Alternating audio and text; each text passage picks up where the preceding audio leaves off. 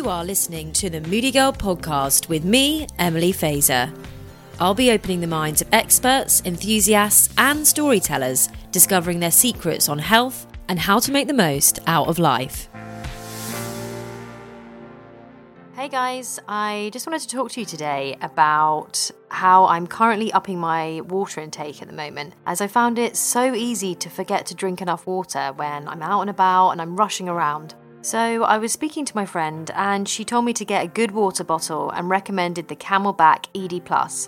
I've noticed since I got mine, I find it really easy to get my daily recommended water amount. I've tried other water bottles in the past, but for some reason the CamelBak just makes water go down so much easier. It's something to do with the nozzle. It's some kind of magic, I'm honestly not sure, but it's great. If you're looking to up your water intake, you should follow the link in the show notes of this episode and get yours now. Okay, let's get to the episode.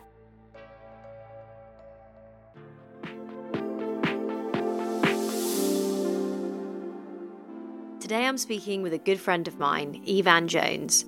Evan has 10 years of experience in personal training and has helped hundreds of people achieve a better quality of life, specialising in mobility, injury rehab and pre- and postnatal exercise.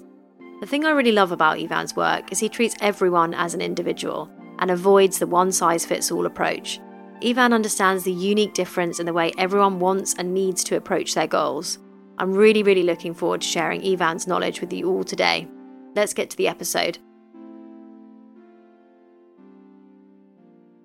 Okay, so Moody Girl listeners, today I actually have one of my closest and dear male friends, Evan Jones, on this show today. And actually, we were just having an open discussion, as friends do, about the people that I'd got on the podcasts. And quite crucially, Evan mentioned the fact that without us looking after our physical health, you know, we can have all of these alternative therapies, but we need to have the basics in place. So that was a really amazing conversation that we had that day, one Sunday in the small town that we both grew up near. So that's why I wanted to get you on the show to talk about that more. So welcome, Evan. How are you today? Hey, I'm good. Bit hot, but good. So you may see in both of our backgrounds, both of us are not in England at the moment. We are in Europe, living our best lives. So if we start sweating or drinking water profusely, then that's why. So let's start with. So for the audience who haven't met you before, tell us a little bit more about your story. How did you get into the work that you're doing now? I know you've had quite a colourful background, and we'd love to kind of hear that. Cool. Yeah. How early do you want to go? I was a very reckless, maniacal little kid, diagnosed with ADHD at 4. Super high energy output all the time. Found school very difficult. Basically, unless I found something I could really focus on, I was terrible at it because I didn't invest in it and I couldn't. Fast forward to like 15 and started playing drums, or a bit earlier than that. And that not only was an energy outlet, it was something I was fascinated by. I beat the crap out of a drum kit for 6-7 hours a day for a lot of years. And then was in bands and stuff, and that was very much an output. But all the way through that, I played sports at school. That was always, it never grabbed me fascination, but I liked being active. I always found when I drained some energy that I was a better person, in all walks. And then at 20, I decided I wanted to learn to be a PT, and I didn't really know why I wanted to learn to be a PT, but I think because I wanted to further my knowledge for my own exercise. Totally selfish, and but then in doing it, I became completely obsessed with it. You go down the rabbit hole of how different people behave and how different bodies behave and how people need different coaching methods, and I became really obsessed with it. And then basically since 20, so 13 years almost, I've done a course or something every year. I'm constantly reading about it, and the obsession hasn't gone away. And actually, the more people you train, the more infatuated you become by the differences in people. So that's kind of how I got into into PTing, and it's kind of now hobby as well as work, which is a really nice place to be. I mean, I'd be lying if there weren't areas of the work that I didn't love as much as the others. But in all, it's sorry, the wind's picking up. In all, it's I'm doing a job that I really enjoy, and as someone with pretty severe ADHD, not medicated anymore, but that's super important, and I feel very lucky to have that, because I've got childhood friends that have never found that and find that's a constant battle. And the reality is most people don't ever find that, especially ADHD kids. Yeah, totally. I think that's something that I've struggled with myself, and you can see kind of recurring patterns throughout each of our lives if we look at it, and you think, that's probably because we didn't find the thing that kind of makes us tick. And I think it's really amazing that at 20, you had that focus, which for somebody with severe ADHD was an amazing lifeline for you. And I think that's really cool that you found it. Totally. So what I really love about your work is because, we're all consumers. We consume TikTok, we consume Instagram, we consume all of these YouTube videos on PTs, etc., etc. But I'd never had a PT until I started working with you. And it was very unique in your approach because it was so personal. We had a really long conversation over the phone. It wasn't based on image. It was based on actually feeling and being the most healthiest versions of ourselves. And I thought that was you kind of, without realizing it, I think that I had been, I guess, I can't think of the word, but in a way, like I've been conditioned to talking about the physical side of my appearance. Totally. Yeah. And it was nice when you kind of pulled me up on that. You're like, okay, great. If you want a bigger bum, fine. But like, actually, how do you feel every day? Like, are there any twinges? What can we do? And so I think your approach is really unique, and you're super knowledgeable. And that's probably because you're doing so much studying and continuing to study every year, which I think is really cool. So, I mean, what do you think are the benefits for anyone out there who hasn't worked with a PT before? They haven't really seen themselves as an especially sporty person, but they do want to start looking after themselves a little bit better. What do you think are the main benefits of working with a PT? Main benefits of working with PT. I mean, I think it's you. You bringing up TikTok and Instagram and things like that. You're pushed with predominantly, not everyone, people's ideals, and typically people's ideals are what worked for them. And what worked for them isn't what's going to work for everyone else. And you get lots of people that are phenomenal at using social media, and they push their message. And because they're phenomenal at using social media, you look at how many followers, you trust them. And I think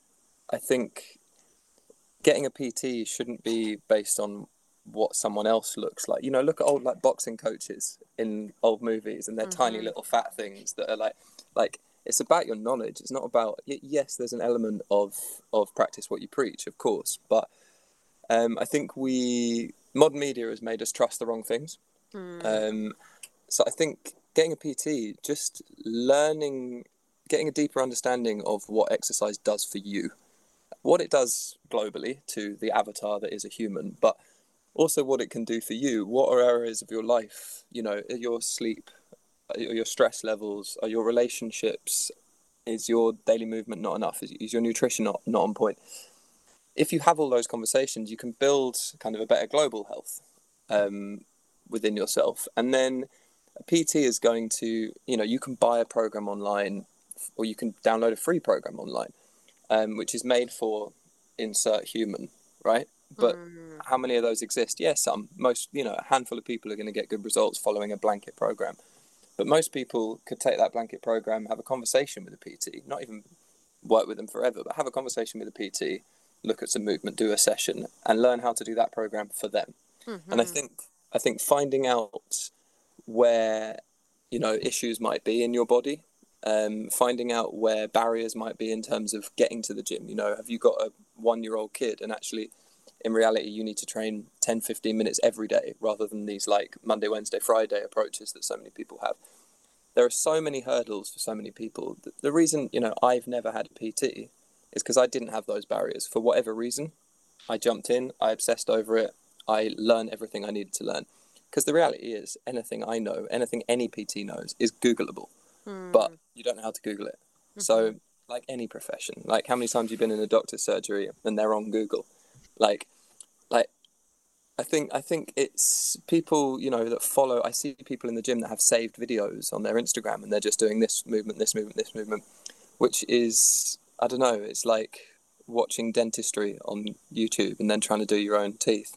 Like, So it's true. still your body, right? And because of the way media has turned kind of physical exercise, and the reality is, it's not as far as that. The reality is you can move and better your health.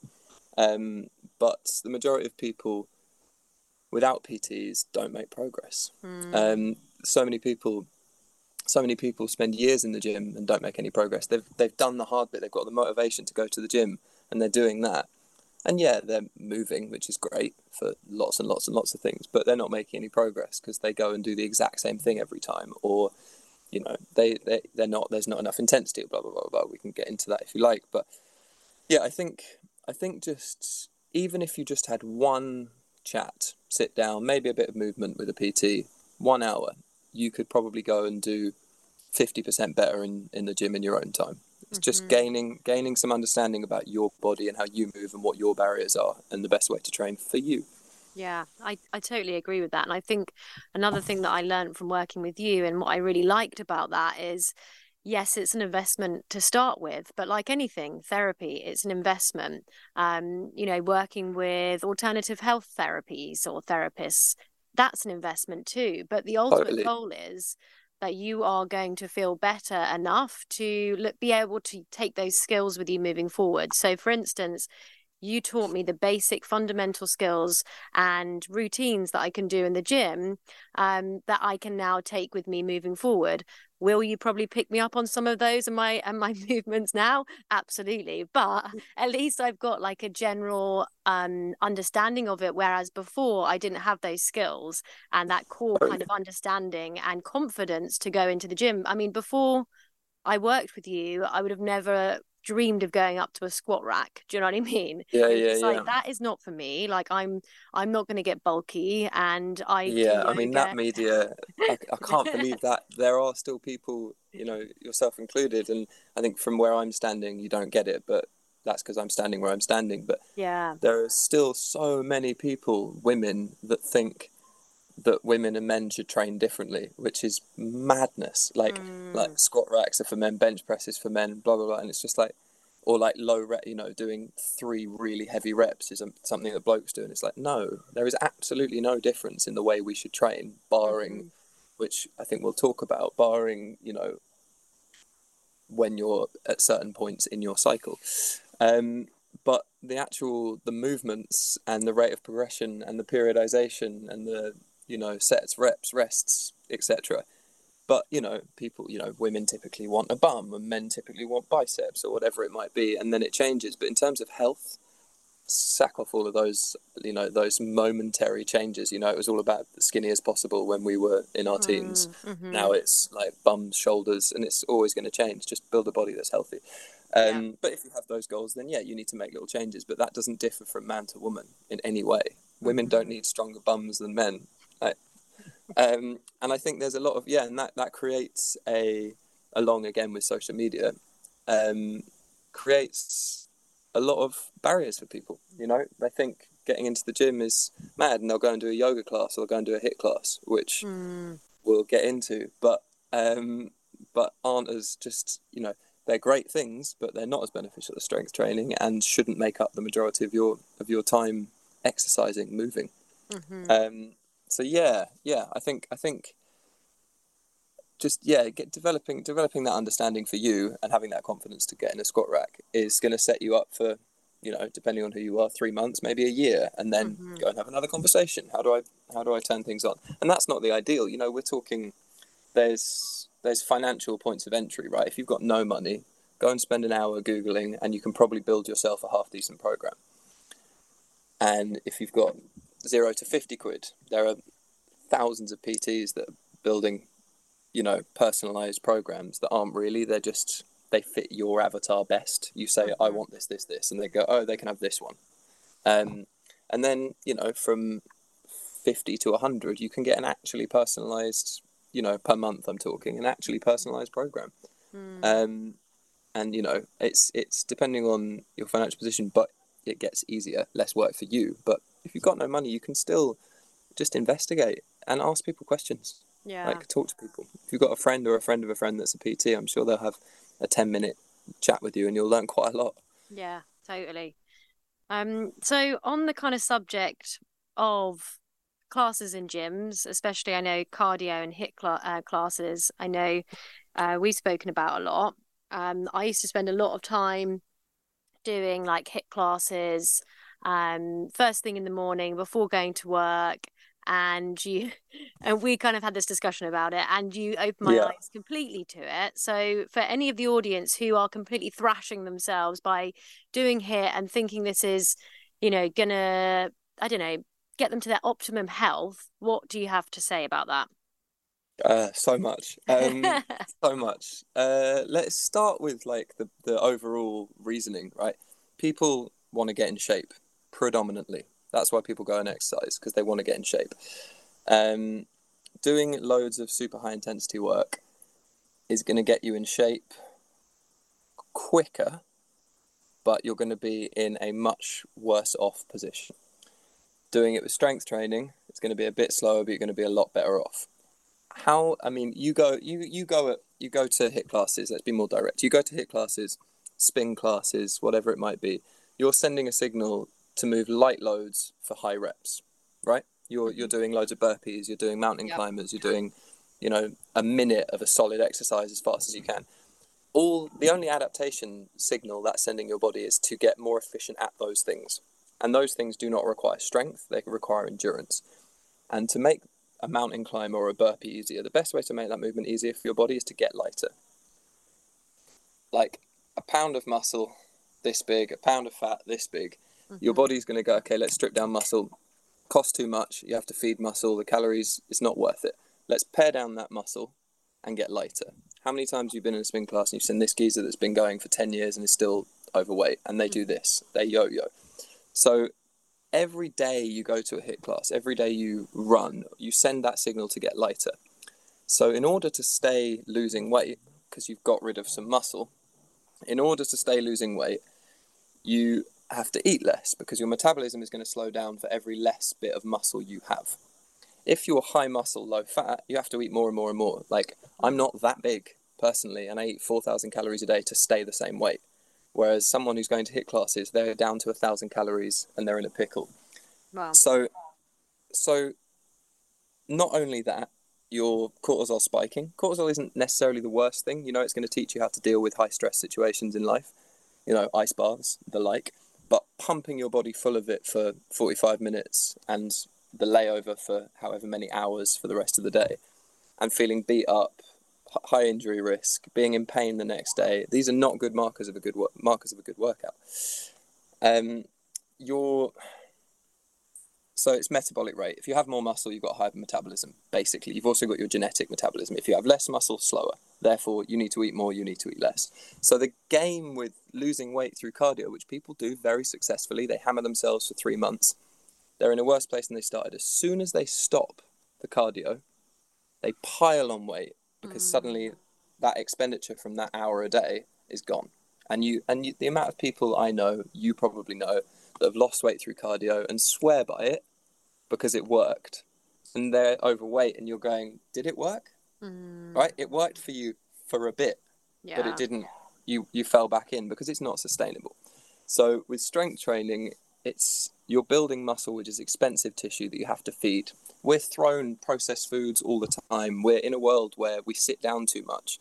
There is challenges around all of that. Wouldn't you rather build a body that can deal with that in terms of not becoming overweight, because that is unhealthy and leads to many, many health issues. When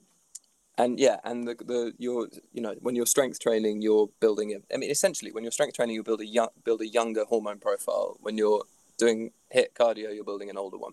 It can't process in the same way, because you're beating yourself up every day. I think Like that's how it definitely felt as well. You end up just halfway through the day just getting absolutely knackered, I felt, and just also wanting to binge eat after that and eat yeah, crap. totally. Yeah. So, yeah. Yeah, because you're exhausted.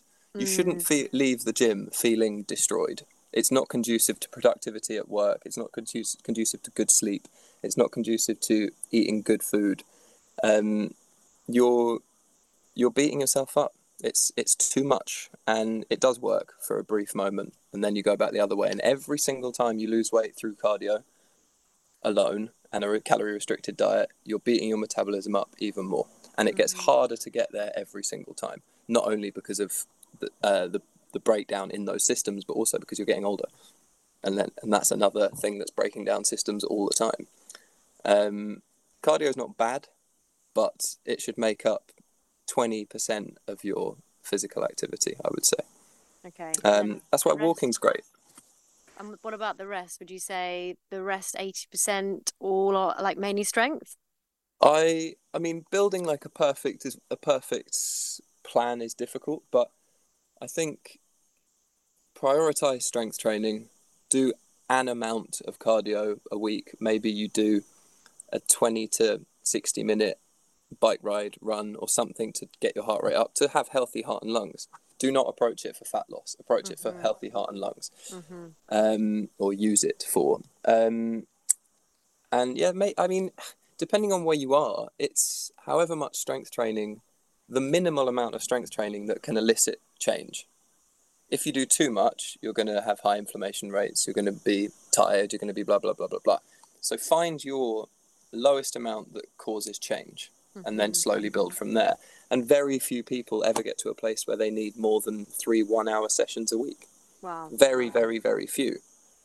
And you could break that 3 hours up. You could do half an hour 6 days a week if you want to build a better routine with going to the gym, you know. I think that's really important as well for any listeners out there who may be a little bit nervous about, you know, going into straight into like a strength training routine. I think that's what I found refreshing as well about you, Ivan, is that you made it really accessible for me, for somebody who hadn't ever done that before. And you were like, no, you're not allowed to do 4 sessions, actually. I want you to pick 3 days out of the week, and those are your days, and those are what the days you're going to bloody well stick to. Yeah, well, I mean, the reality is, if you're less than 3, 4, even 5 years into, you know, lifting weights, resistance training, if you feel like you could do another day, then you're probably not working hard enough when you're in the gym. So you're better to approach the intensity in the gym than cut into your recovery days, because recovery is just as important. You need that time to repair and rebuild.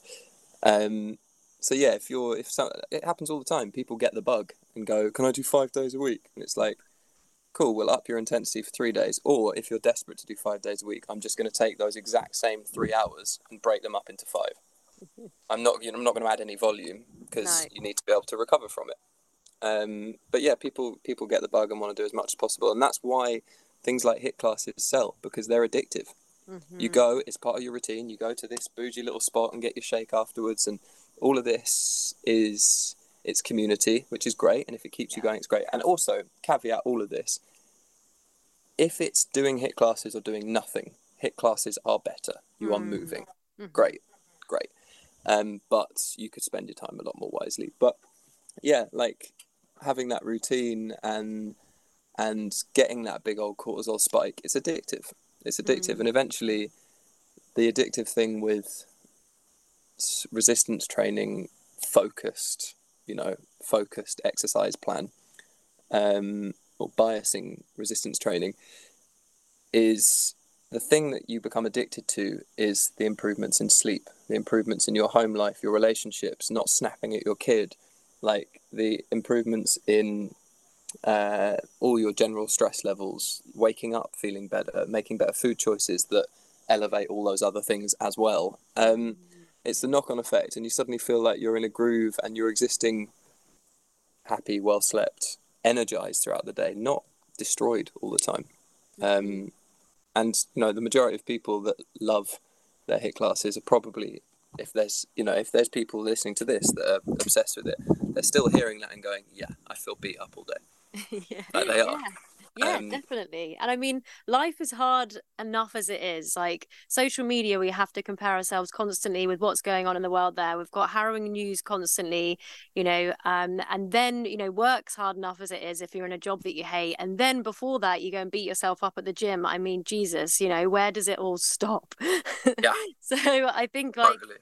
one of the biggest lessons that I've learned from you is to that you can give yourself a little bit of a break and to be kinder with yourself. And you can be kinder through strength training, which I didn't realize was a thing before I met you and we started Absolutely. speaking about it. And a lot of our friends now, I mean, you've completely changed a lot of women in our friendship group who were very much into running, obsessed with running, and now who don't even run anymore and who are really amazing in the gym and have got their routine down, have completely changed their mental health, Totally. their physical health, It and was that's great. all down to Lockdown that. was sorry. Yeah, it is. I mean, lockdown was I in lockdown I started a free group bodyweight only workout thing, and invited all my friends to come onto a Zoom, and I'd talk you through a basic full body routine a couple of times a week. And within it, at the end, people would stick around, people ask questions, people would, and that was kind of the beginning for lots of people. It was a nice moment for me, who friends of mine that have looked at me as this kind of beefcake meathead. I am a meathead, but have looked at me as this kind of character, and then slowly during these little workout things, feeding them information, because the things I were doing, they were not dissimilar from HIIT classes. It was just a bit of daily movement for people that wouldn't otherwise do it. Mm-hmm. It wasn't HIIT, but and that fed on, and then people came and started doing actual programming with me, and I was writing routines for people and friends, predominantly friends, and their whole perception of what I do completely changed, because once you're in 6 months, a year in, you suddenly realize that that's now normal for you, and the idea that that were in squat racks were weirdos is completely alien. It's like that's just a normal human movement that we should all be engaging in. But yeah, totally. And the running addicted, you know, trying to battle their body fat percentage through running, which is just a losing game. And not only is it a losing game, but then you go into the strength side of things and you just build more body confidence. Like building strength builds strength. And I think that it sounds a bit kind of cuckoo, but if you're trying to overcome a certain weight on this and you're chasing it for a period of time and you complete that, you do it by yourself. No one cares, no one watched, but it's a massive accomplishment. And that feeds into like that positivity within yourself to accomplish things on the most basic level. And then things like getting injured and getting to the other side of that injury teach you that like practice and perseverance in something, you can get to the other side of it. And running is very different. Like I'd love to love running. I don't, I hate it, but I'd love to run once a week as my cardio,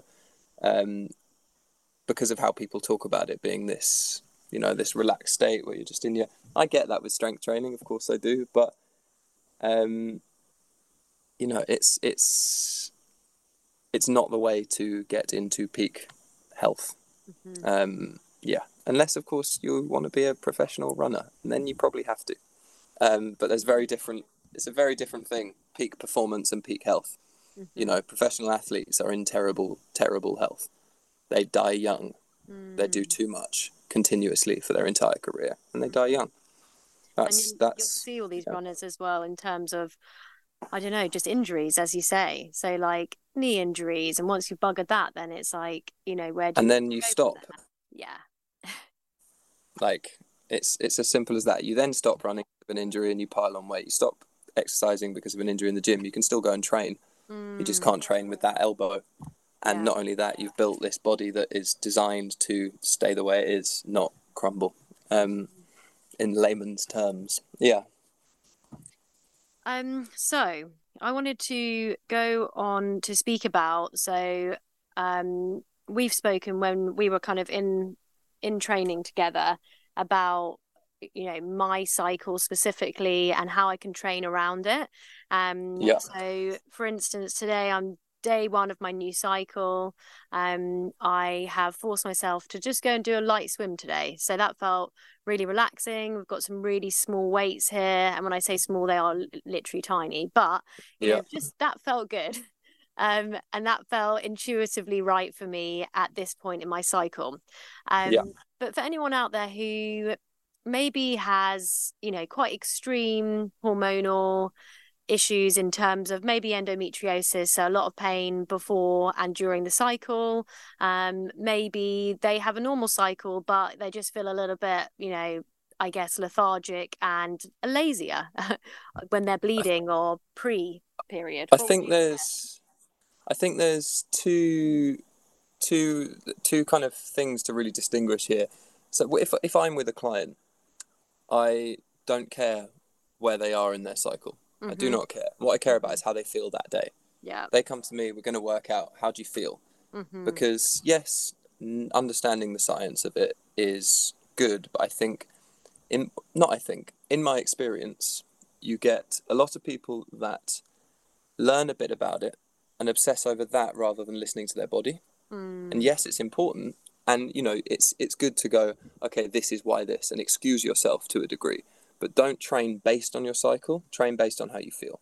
Mm-hmm. And then if you're training, if you get into the gym and you're in your menstruation phase and your estrogen and progesterone are really low and you're bloated, you're getting cramps, you're iron deficient, whatever it might be, you get in and you're wearing your big baggy hoodie because you feel gross and you're whatever it might be, just do some mobility, do some really light cardio, practice lifts, put a quarter of the weight on the bar and just practice form and technique.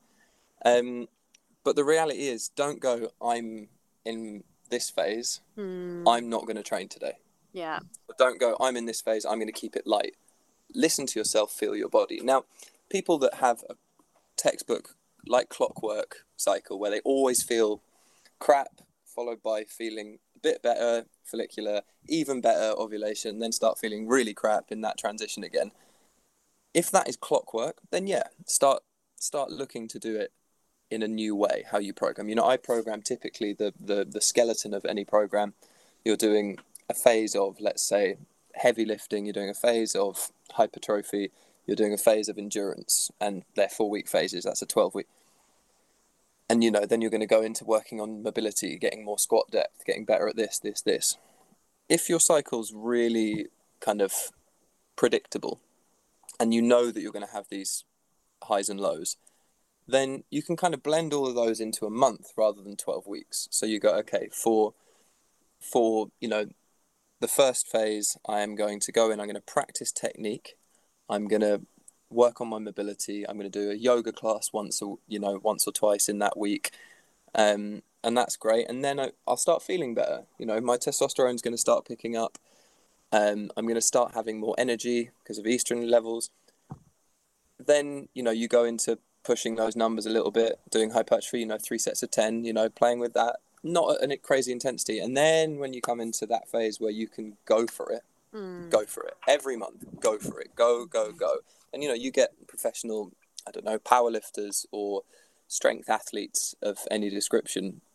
They don't have that freedom, right? They're going to the Olympics or they're going to a powerlifting meet. They don't have that freedom.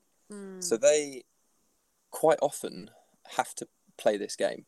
And they're going to book in, they're going to look, a powerlifter is a really good example. They're going to scan around. I'm training a female powerlifter at the moment.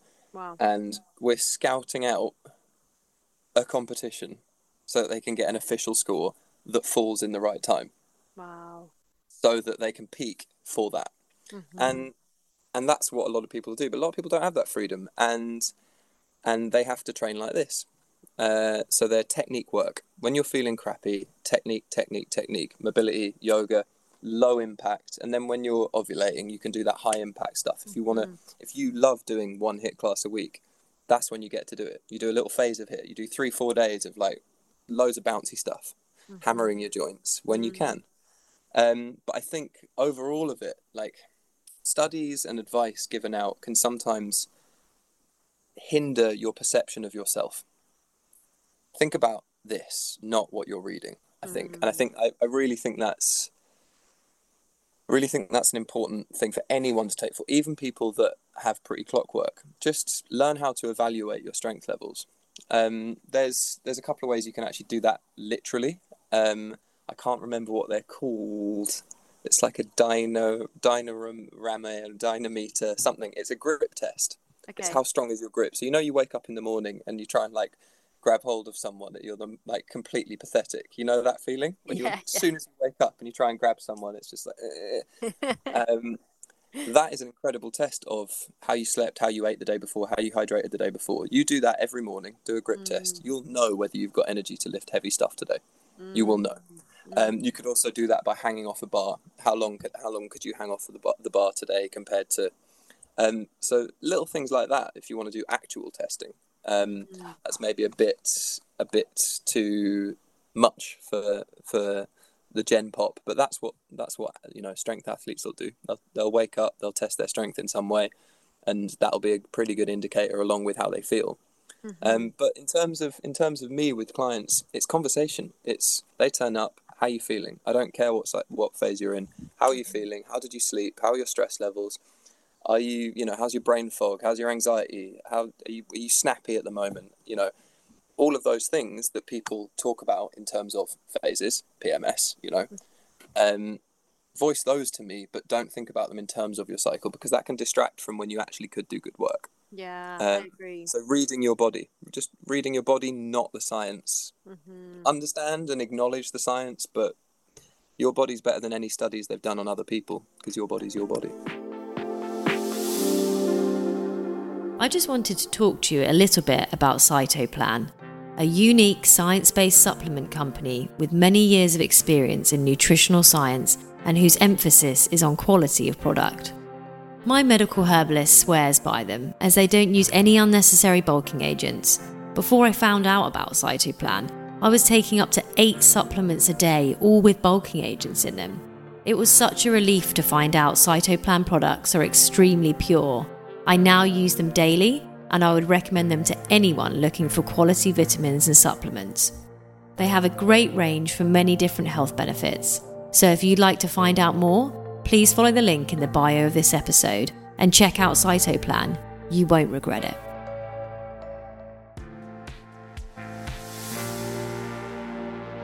It comes down to, and I keep coming back to this when I'm thinking about myself recently, but connection, just having that connection with your own body.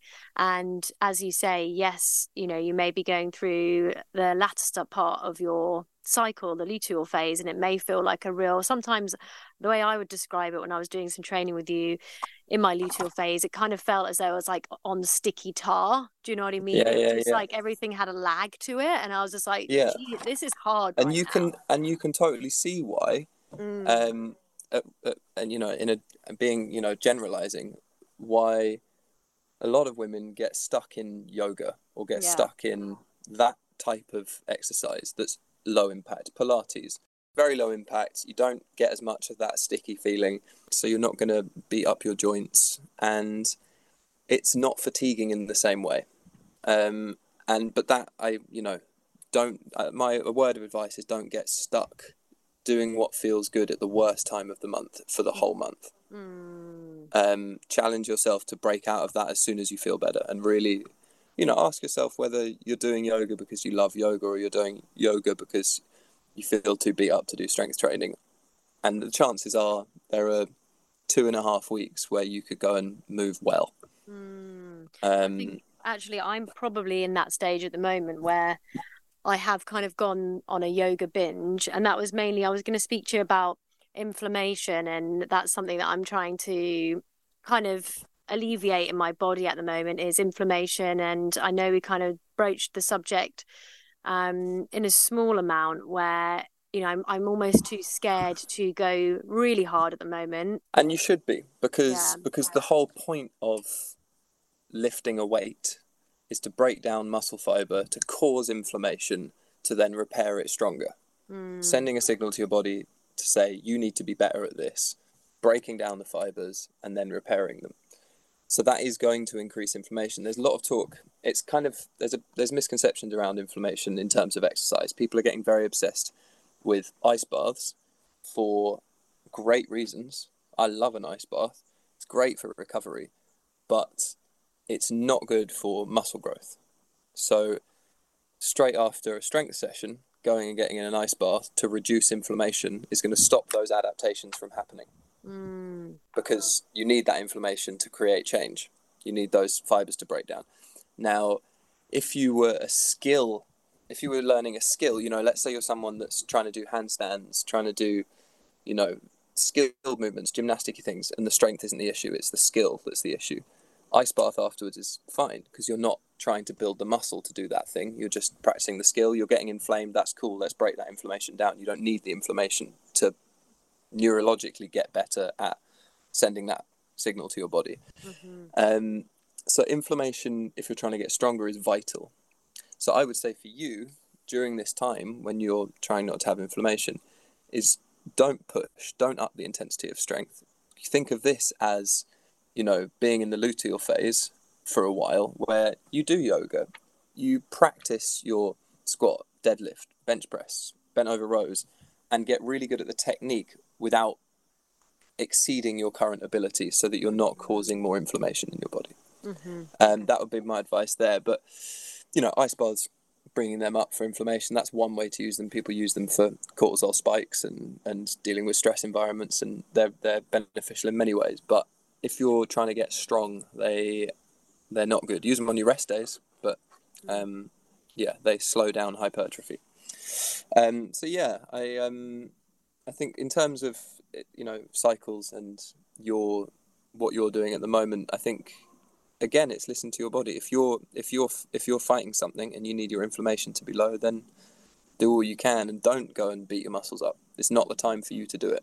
But put in some groundwork for when you can again, and practice the skill of lifting, because lifting is a skill. But you're not doing it for growth, you're doing it for the future when you go back to it and push your numbers again. Yeah, I am. I'm really looking forward to that. And I mean, even just, would you suggest, I guess, anyone else out there listening who might have some condition which is linked to inflammation, who might be going through something similar, would you suggest, just maybe even practicing just with the bar only, no weights, keep it at that for a bit? I think, I mean, depending on where you're at, there are people out there that can't lift the bar, and that's challenging for them. So I think, where ordinarily I would tell people to do resistance training to an 8, 9 out of 10 effort level, keep it more like a 4, 5, 6, because destroying yourself is going to increase your inflammation. HIIT classes are going to really increase your inflammation. I'm staying clear away from those. Like that's the last of where I'm going to be at right now.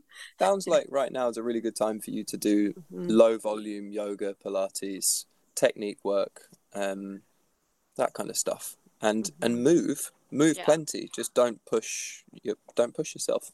Again, it's all listen to your body. If you feel like you're pushing yourself, then the likelihood is you're going to be causing some inflammation. Great. Well, thank you for that. So I was going to speak about, so we kind of touched on it a little bit, but with your, I guess, ADHD, you now say, you are, it's a big topic right now. I feel as though it's kind of, lots more people are getting diagnosis of it. You have very much had ADHD since a young child, so it's been very much part of your life. And having the gym for you, was there a point, do you feel basically from you finding the gym and you finding strength training, do you think that gave you the ability to come off your ADHD medication? I came off medication a little while before that. So I was medicated from, I'm guessing here, I think that's a whole nother conversation of blanking memories through trauma. I was medicated, I think, from about 5 till about 12. Okay. That's a guess. Maybe 13, maybe 14. I can't remember. But in terms of ADHD, relating to exercise, it's definitely made improvements. I don't think they're big kind of groundbreaking things. I think they're simply, routine is really healthy for ADHD people. Dopamine is good, and resistance training can help with that. And ADHD, essentially, something so many people don't know, ADHD is basically a lack of dopamine. That's basically what it is. Serious lack in dopamine, which is why they give you amphetamines as medication. I took Ritalin. It's basically speed. And that's why so many ADHD people get into dopamine enhancing drugs. Be that nicotine, which increases dopamine, or amphetamines or coke, drugs that increase dopamine. It's really common for ADHD people to become very into those things. And I did it. I got into smoking at a really young age, and I didn't realize till later in life that was a form of self-medicating. And until I stopped, I didn't realize, and I lost all focus. But routine is really valuable. Dopamine, minimally, I don't think it's massive amounts that's going to transform my my chemical balance, but I think that's part of it. And then the biggest thing is energy release. Like, I get up in the morning, I go and expend some of that, what feels like excess energy, and then I can focus a hell of a lot better. I try and work in the morning, and I start working immediately on 32 different tasks, not getting anywhere with any of them, and then realize I've been staring at a wall for 15 minutes. And then I go to the gym, and I come back, and I can slightly better just focus on 9 tasks at once instead. So I think routine and energy release are the biggest. I don't think it's anything bigger than that for me. But also, like I spoke about earlier, a sense of kind of control, like the strength thing again. So I realized I can go in and I can focus for an hour and a half in the gym. Before that, the longest I ever focused was probably playing a gig on stage for 45 minutes. Other than that, I think the longest I can ever focus on anything is about 5 minutes. So the fact that I can go into the gym and really focus for 90 minutes, or I can do this because I'm passionate about it and talk about it for as long as I, ramble and get lost within my own ramblings. I think that taught me a lot, that I can focus on things that I enjoy. And I think that's probably why I went and did the PT course, is that I realized I could go into the gym and have tunnel vision and get my work done. So I think, there are benefits. I don't know how scientific any of them are. I think there's probably lots of similar anecdotal responses to that question from other people with ADHD. Of course, it's so personal. Yeah, exactly. And I don't know what my level of knowledge on the science of why those things be, like releasing energy, because ADHD isn't necessarily more energy. It's just being all over the place. But it feels like you drain the battery a little bit, you can do more. You can focus also, more. I think it's really important as well what you said there, because I've spoken to now 3, you're the third ADHD male that I've spoken to on this podcast, actually. And it's funny because each one of you have kind of found that thing that you love. And it was my brother who has his free diving and diving, which is his thing, which he can talk about forever. Yours is your personal training. And there was another amazing guy, Ellie, based in Las Vegas, who's a therapist. And I heard that one. So it's interesting that each of you have found that thing that inspires you and can help you to focus. So I guess, I think the reality is that we are by far the minority of people especially people with early diagnosis ADHD. I think if you were diagnosed as a little kid, and you're an adult now, the chances that you found that thing, I think, are pretty slim. Because I think it's great that stories like mine, like your brother's, like Ellie's, exist, but I do think they're a minority, and I mean that's probably another conversation. But the massive, I really hope that the massive increase in diagnosis is going to result in more, rather than just more diagnosis. I hope it's going to result in more subsidizing for kind of finding ways for people that have their one thing they can focus on to actually make money off it. Yeah, Absolutely. Support in the schooling system. totally. It's just, I think for a lot of, I mean, for myself, I have always struggled with concentration and have, my brother and he's kind of said to me, oh, you should look into maybe getting diagnosis. And I've spoken with one of our friends who's also a girl about it because she's kind of felt she had the characteristics too. But I think it's quite interesting how different women and men materialize with those symptoms as well. And not necessarily symptoms, but characteristics and how that kind of plays out in adulthood. And I don't know, like, I don't know if I Yeah, want the yeah. diagnosis. I don't know if I need the diagnosis. I kind of know that I have my I think quirks, I think but yeah. it can only be useful Mm, to know. I Yeah, I've gone through waves. I think primarily due to different ways of being with age. So when I was young, I was angry at the idea of being diagnosed. I'm mm, just me. I'm just a mm. hyper person. I like the things I like. Which sounds like a cop out, I can't focus on things I don't like. It's like, no, I really, really can't focus on things I don't Yeah. like. And then I think you get to your teens and you go, okay, it's kind of cool that I got that diagnosis. I went to a special school. I got kicked out of my first school for Wow. being hyperactive. Went to a school that was, primarily for kids that were either kicked out from school or with learning difficulties of some description. So in my early teens, I was, glad I got the diagnosis because now I was in a classroom with, I think I had like 9 kids in my class compared to Wow. 45 in my first school. Mhm. And you got that focused, you got that attention, and I'm really fortunate. My grandma paid for me to go to that school, but most people aren't. And then I got older and I kind of stopped caring, and then suddenly this massive increase in diagnosis has become the forefront of a lot of stuff now. Mhm. You hear about it all the time. And I'd stopped caring or acknowledging or reading on the modern science, but now there is going to be a hell of a lot more science around it, loads Mhm. more research. So it's great, if you've felt a certain way and you then get a diagnosis and you can read up on tools to help with that.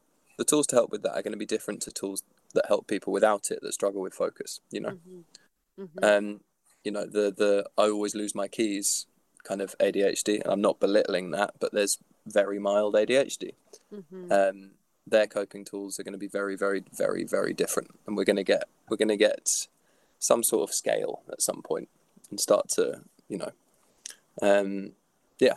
I'm kind of rambling, but No, no, no. That was, I think it was really important. ADHD can, yeah, it can be. People are talking about it as lots of people that are getting diagnosed later in life are talking about it as superpower. As a Mhm. superpower, most people my age will say it's definitely not a kin Mhm. superpower. It's Mhm. hell on earth and it's debilitating. Mhm. So I think there's definitely different levels, and if you can turn it into a superpower, more, you know, yeah, big up, big up. Okay, Yeah, so thank you by the way for sharing a really that's kind right. of personal experience with ADHD because there was stuff there Yeah, that I hadn't known about you. So thank you for sharing that with us. Um, so I guess we're reaching towards the end of the conversation today, and I usually finish up by thinking out about the people out there who are either stuck in some way. So I think relating to the work that you do, what advice would you give for anybody out there who is feeling really stuck, but they're really stuck in a health rut and they want to make a change, but they just don't know where to start? What would be your best advice for those people? uh, two things to kind of attack. I think have a conversation with someone, be that a friend that you deem to have. Can I swear? I don't know if I can Of swear. course you can. A friend that has their shit together. So be that a friend that has their shit together, or someone that is clued up. Myself, although I'm exercise primarily, I know about food, I know about sleep because it all comes under the same umbrella.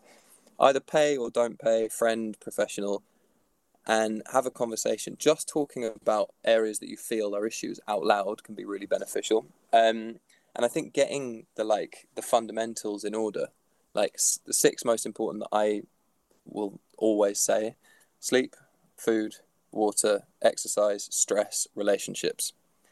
And relationships doesn't just mean your partner, your relationships as a whole. If you can work on those and think of those as different, each being parts of the puzzle, and get those pillars in order, or just start making little changes to those pillars, your health will massively improve. If you're not exercising, go out for a 15-minute walk after each meal. Suddenly you're doing 45 minutes exercise every day. You're doing, well, don't know the maths, but a few hours of movement every day, right, in a week. And it's just 15 minutes after you eat.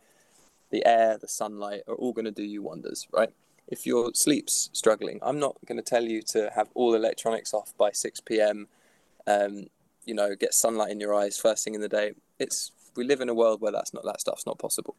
So just turn those screws a little bit, and life changes a lot for small shifts.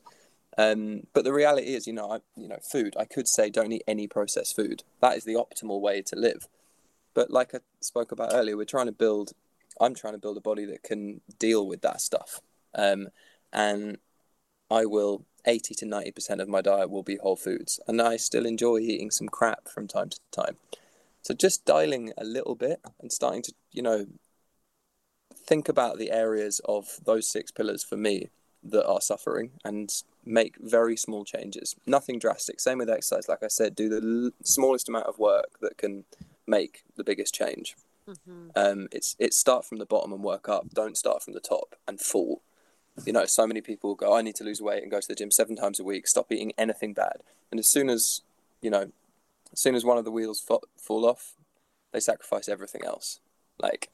And actually just make a change. 3 weeks later, make a new one. The 3 weeks to build a habit. Make one little change. 3 weeks later, make one more.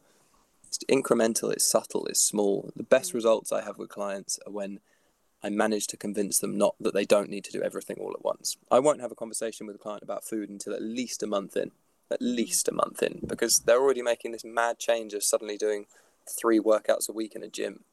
There's no point in trying to do it all at once. Life's pretty long.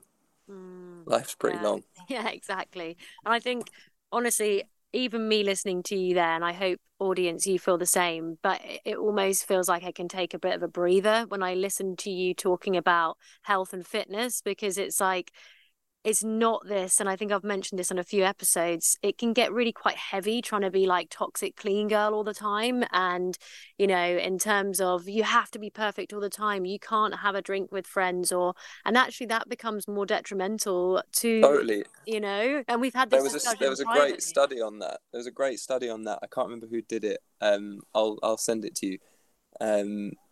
They did this case study. I think they took like 100. I think it was only 100 people, so it's not, don't take this for red. But they studied biomarkers of a group of people that never went out and never drank, and a group of people that went out on a Friday and had like 3 drinks and socialised with all their friends. And all the biomarkers point towards going out and socialising and having a couple of drinks. Wow. Socialising is incredibly important for our health, massively underrated. Again, I don't know beyond that I heard about and read the other day, which was great, and I don't know how true it is, but I believe that avoiding and we've had this conversation about kind of avoiding certain social situations because you don't want to drink or whatever it might be. There is definitely a health benefit from socializing, and that's what I talk about in the pillars. It's like relationships they are super, super important. And having relationships, having friends, if that means on a Friday night you go and have a few drinks, you eat kind of badly, and you don't train the next morning, so be it. It's 1 day a week. It's 1 day. I'm not saying go and get absolutely uni drunk, but go and enjoy nice food that's bad for you from time to time. Go and have a drink, and there's ways of doing it. But yeah, I think that's the reality, is that what you were saying about you can kind of stop pushing yourself so much. There are times to push yourself. I think that's the thing to remember. And all these ideals that are built on social media of people telling us their morning routines or what they eat in a day or their crazy workout structures that aren't sustainable. And these people that get fiber lean for a photo shoot and make out like they look like that all year round, which they don't. And all of this, it pulls you into a very skewed perception of what is normal.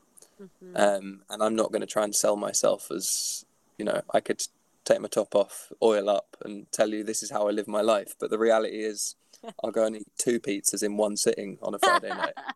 And you know, because 80-90% I have of the time I'm dialed in. And so those things aren't detrimental. And I think, yeah, as far as the exercise portion of all of that, it's do the smallest amount possible to make the biggest change. You know, and over time that amount is going to go up and up and up, of course. But don't start at the top and then fall off and be defeated by it, you know. If you can only go to the gym once a week and do 5 squats and then leave, cool. Yeah. Cool. It's something. Do it's that and build on it. And build on it. Exactly. And the reality is you'll start feeling and seeing the benefits, and that is the thing that will get you hooked. The thing that gets you hooked is not any motivational video you watch on YouTube. Is not someone else's routines. It's, oh, that felt good. Or, oh, I see I'm making better choices now. It's like when you're a kid, you make food choices based on flavour alone, right? You want to eat the thing that tastes nice. As you get older, suddenly, without realising it, you're choosing foods for the taste and what they do for you. Because otherwise you just carry on eating Wotsits and Capri Sun for the rest of your life. Wouldn't we all? But you start making choices differently. And I think that's, you know, a lot of people say they don't have time to exercise. Like, that's a constant thing. It's like, you do, but you're filling your time with other things. And that's fine if that's what you want to do, but you're not gonna improve your physical health by doing that.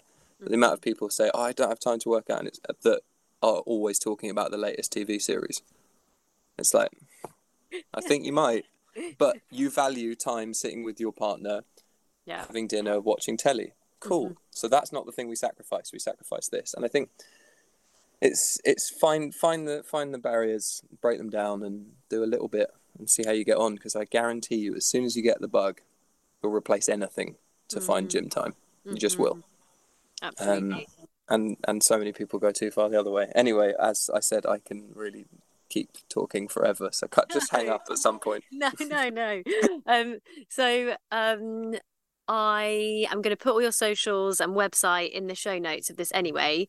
Cool. But for anyone listening who, you know, I have listeners who are kind of dialed in from all over the world. If they did, you know, they resonated with our conversation today, and they specifically want to work with you, can you work remotely with them? What does that look like? I have 3 ways of working. One is in person, that I do less of now because I want to reach more people, quite simply. Yeah. And then I have 2 kind of tiers of online stuff. Again, or 3. So you can Zoom. I do Zoom stuff. I don't think it's worth it for most people. So I have 2 tiers of programming. One is I build you a program based on a conversation, and we catch up once a month and talk through everything. I'll watch some videos while on the phone to you if you've recorded them of yourself, and we'll talk through form. That's the kind of basic. And that was birthed through me desperately trying to find a cheaper way to deliver personalized programming. Because, you know, the time you put into something truly personal is a lot. And, you know, if you're going to make something like this into a business and actually be a half decent person, you can't charge 20 quid for a month programming that there are so many people doing. You think you're getting personalized programming for 20 quid? You're not. So that's the kind of entry level. And we have a conversation once a month, figure out what your next program is going to be, how we periodize, planning ahead for 12 weeks, for 24 weeks. And then the other is constant comms. So with this, you're getting your programming, but you are attaching videos to every single thing. So I send you a video how to do each movement, and it's in an app. You see all your workouts. We check in on movement patterns every session, every week. We have a call every week. I am feeding back to all your videos, checking in on form, progressively overloading. And it's, I mean, everything. We're talking about food. We're talking about sleeping habits. We're talking about supplementation, should it need to happen. That's full personal training, but entirely remote. You go to the gym in your own time, film movements that I ask you to film, basically, and we check in like that. And it's been a really amazing thing, lockdown forcing me to find a way to work remotely. I was so against it for so long. And now I'm in a position where I've got 10 times the clients doing great work. And not only is that great for me, because I'm making more money, but these people are paying a fraction of the price than you would to see me 3 times a week in person. And they're getting just as good results. And I never thought it would be possible. But I've found a way to really dedicate to people and be as personal as I've always wanted to be, and been with in-person clients with people I've never met, you know. And it's great. It's great to be able to give that service to more people. And not only because there's so much nonsense around, but also because, you know, I want to have a family and make enough money to do that. Do you know what I mean? Yeah. And I have to say also, I want to say from PTing is the worst way to make money. Sorry, being a PT is the worst way to make money. All PTs quit after 2 years. They all quit after 2 years. Like, seeing a PT that has 10 years experience is so rare. Yeah. And I didn't really realise that till having conversations with other people, because I'm not in the Instagram cliques. I'm not in, you know, yeah, you quit because it's really, really difficult to make money. And then you kind of have to figure out your way of doing it. And the majority of people, that's low price, high customer. Whereas I've managed to build this kind of in-between thing, which is great, because there's only so many hours in the day. And that's what I was going to mention. Because when we first started training, you were in London, I was based in Suffolk, and I didn't quite know how it was going to work. I was like, you know, is it going to feel like actually having a PT? You know, is it going to be as good? But I have to kind of vouch for that experience because I found it really, really personal. The videos are actually weirdly at first felt really uncomfortable about shooting them, but then got quite into them and was like, oh yeah. The barriers with it are you still have to go into the gym for the first time by yourself. Yeah. You don't have a PT kind of holding your hand. That is something that's a barrier you have to be able to cross. And my advice there is sign up to the dodgiest looking gym you can find, because typically the nicest people are the enormous strong men with a mohawk and are like 6 foot wide. Spit and sawdust gyms have nice people in them. They don't have Gymshark wearing posers in them. And I really mean that. You go in as a 5'4" skinny little thing, and some monster is going to come up to you and help you. I promise. And not be pervy, and not be like all these things that quite rightly a lot of women fear about going into the gym. You know, guys have fears, but different kinds of fears typically. You go into like a proper spit and sawdust strongman bodybuilder gym, people want to help because they've been on the journey for so long. And typically come from a place of feeling inadequate, hence wanting to put on 50 kilos of muscle. And they're just, yeah, Virgin Active, David Lloyd, you get the kind of Instagram generation people there. In those gyms you don't. So that makes that step easy. And then the second step that's difficult with how I give training is filming yourself and not caring that you might look like you're trying to be an influencer. And once you've done it a couple of times, you become quite relaxed about it because no one really cares. People are in the gym focusing on their workout for the most part.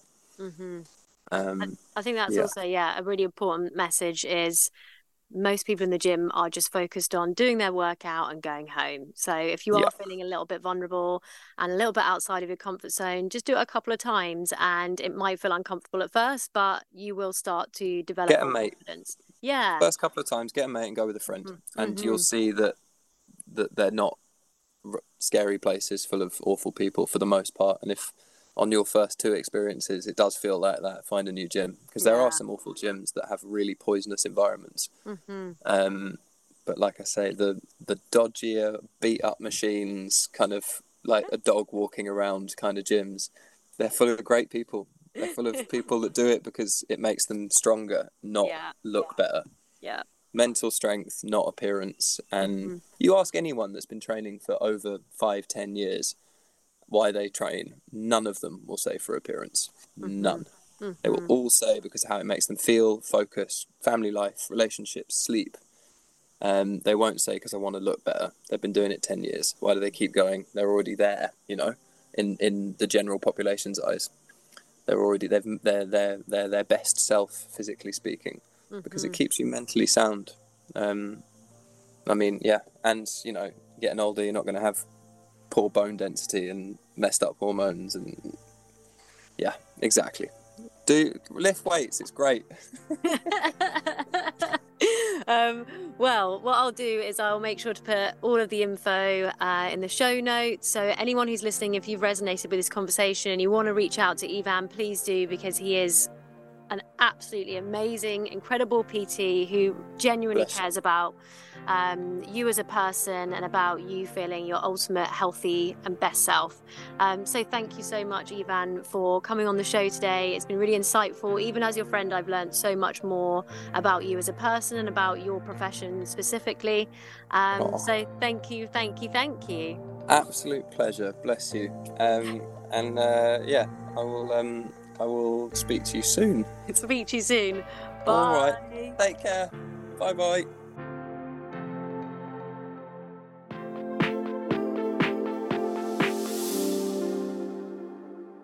I absolutely loved speaking with Ivan today.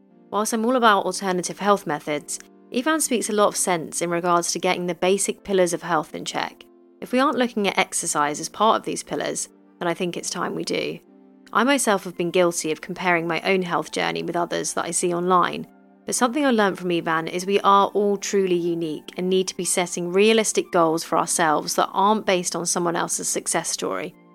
Ivan has personally opened my eyes to the concept that I no longer need to punish my body with intensive HIIT classes to see any kind of results.